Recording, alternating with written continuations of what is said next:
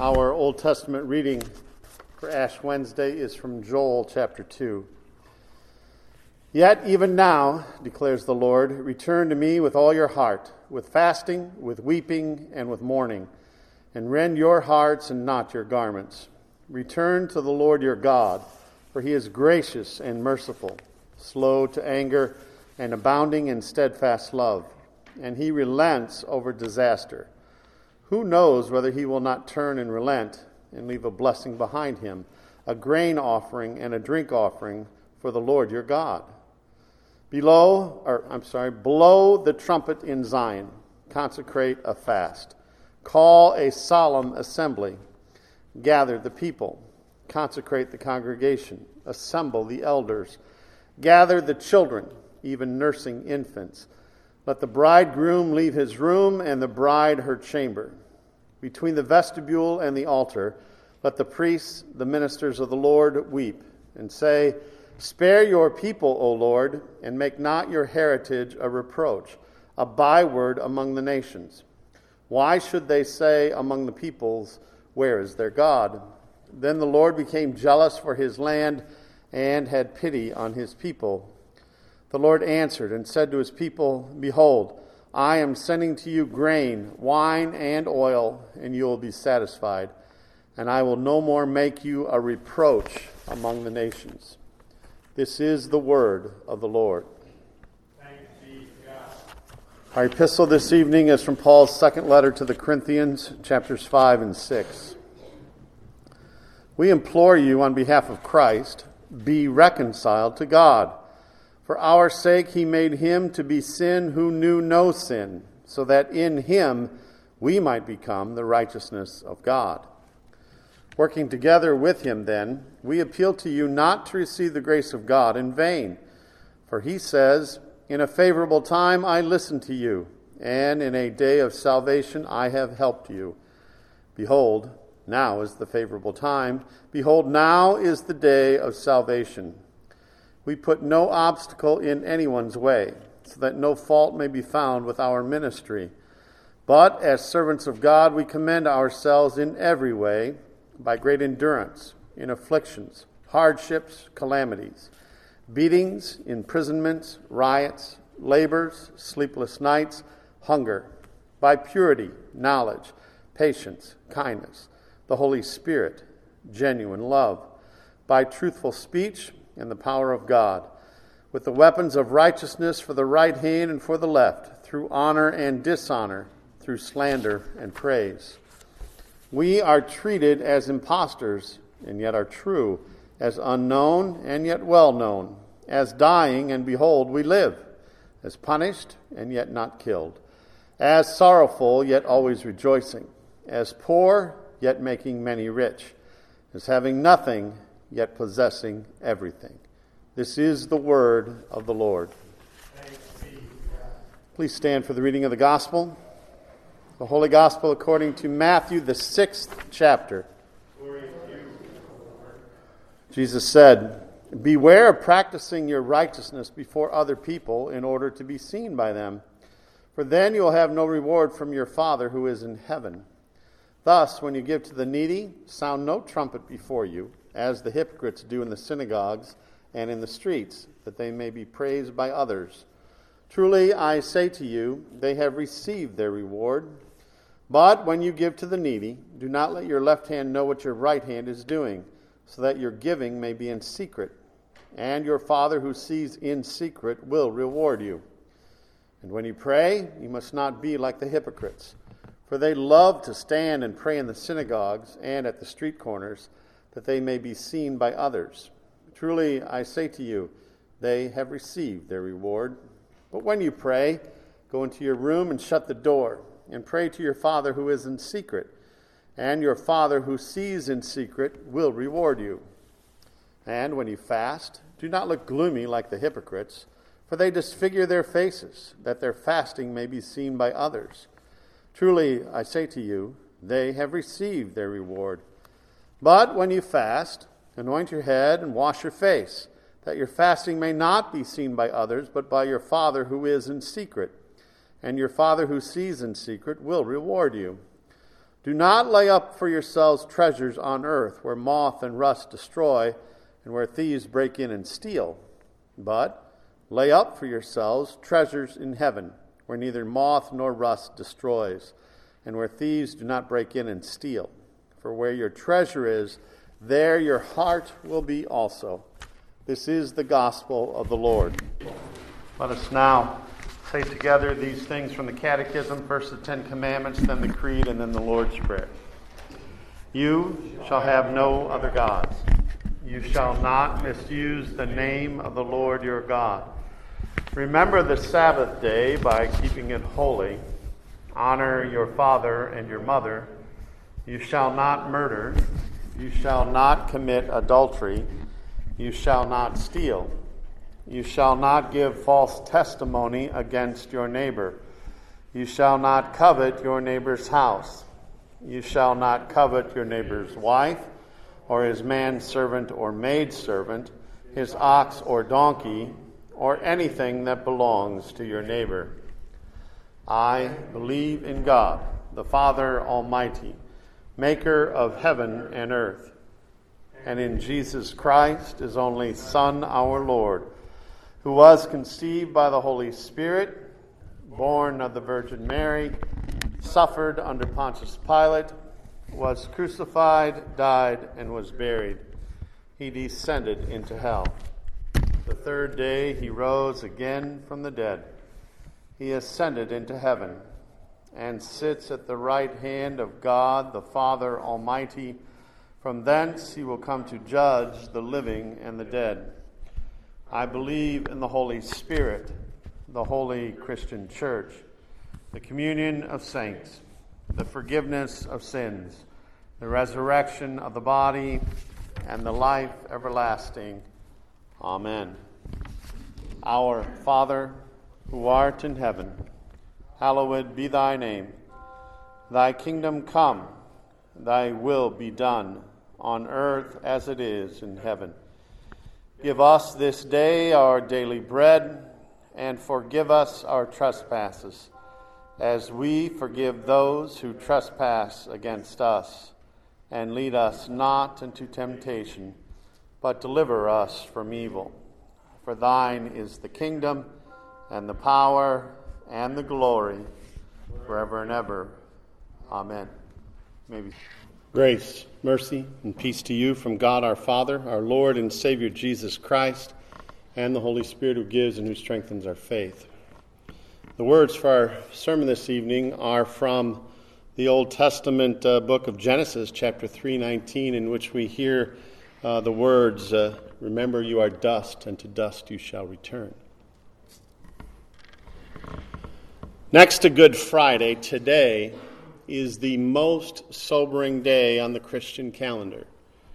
Ash Wednesday is the day when we remember, as we will do when I impose ashes on your forehead at the end of our service, that we are dust, and to dust we shall return. But what do I mean when I say that to you?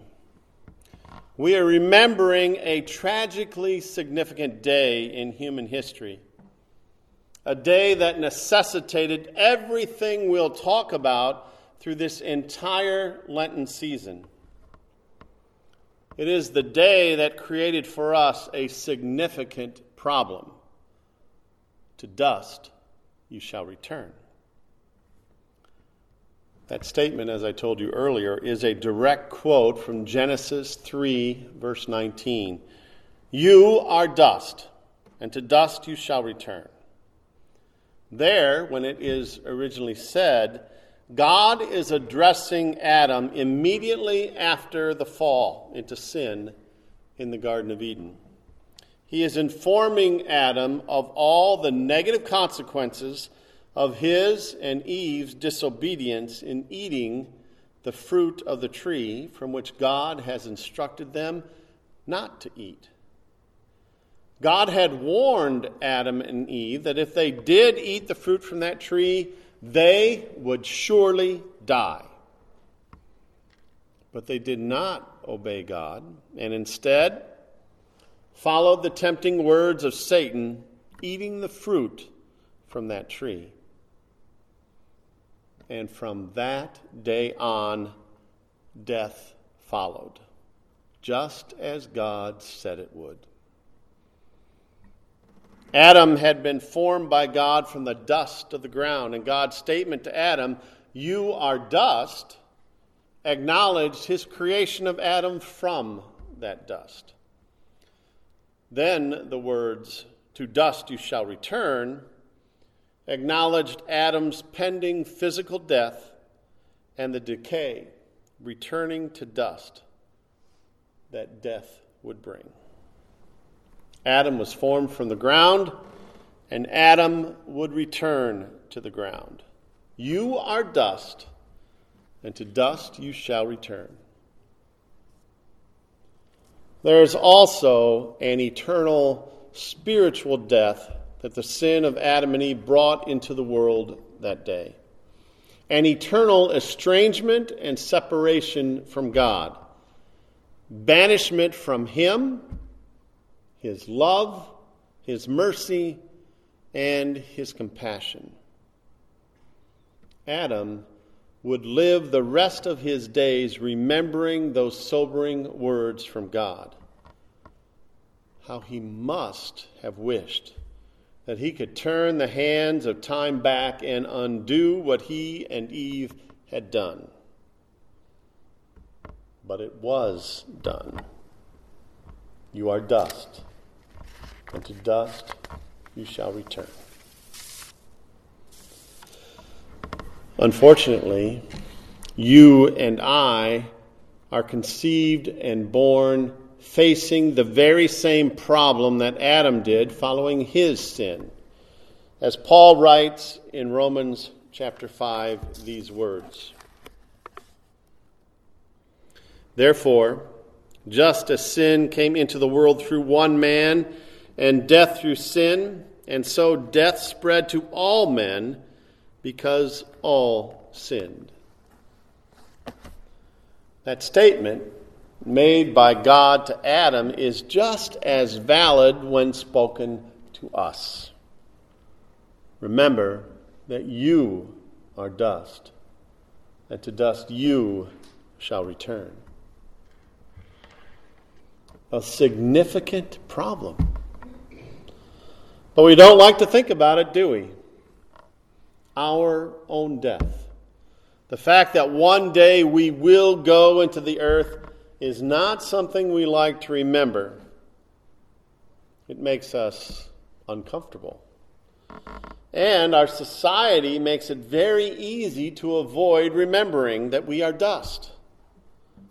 From advertising to books to movies, so often the impression is given that life in this world goes on forever, that we are invincible, that somehow we are the exception to death.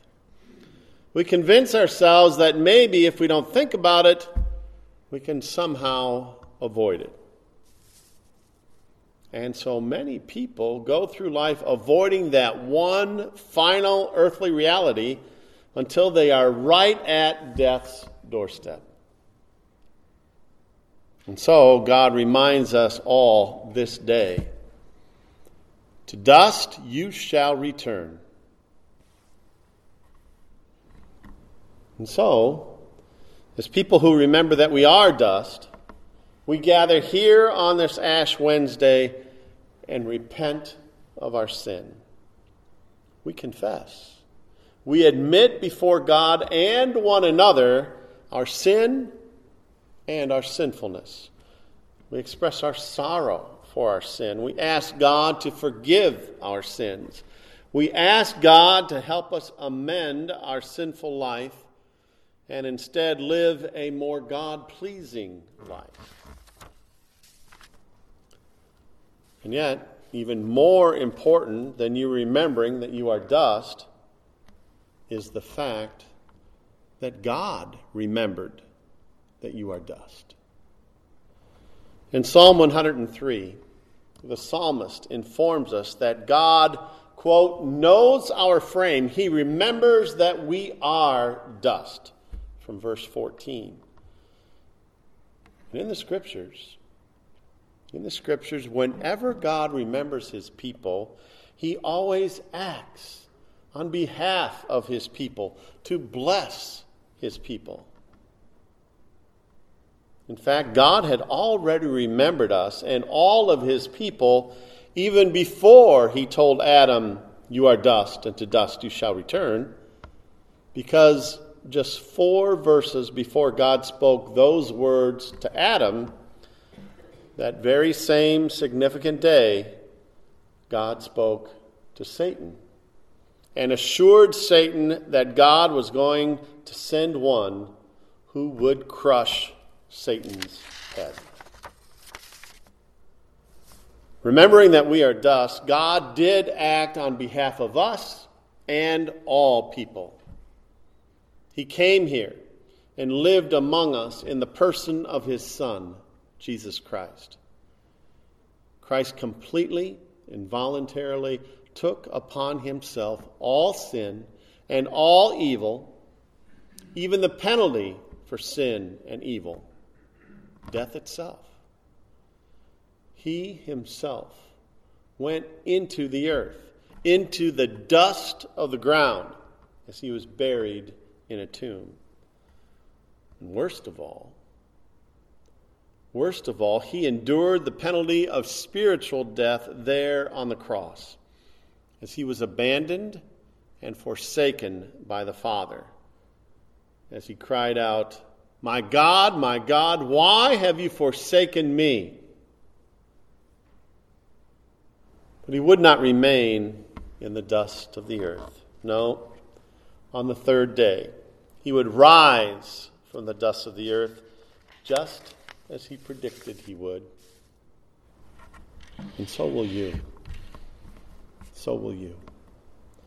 On the day when he returns, you and all believers in Christ will rise from the dust of the earth with new and with glorified bodies. Bodies that are incorruptible, no longer subject to sin. Bodies that are immortal, no longer subject to death. And that is why we do not simply place ashes on your forehead tonight in any old pattern. We do so in the shape of a cross. For only in the cross of Christ and in what occurred there do we have hope and life. There's an old expression that maybe you're familiar with: left in the dust. For example, when there's a race taking place and one runner pulls away from the others, the announcer of the race might say that the runner that pulled away left the others in the dust. In other words, he left the other runners behind.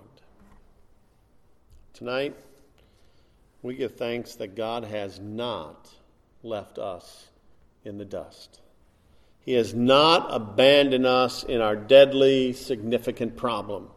He has not left us behind. And in fact, just the opposite is the case.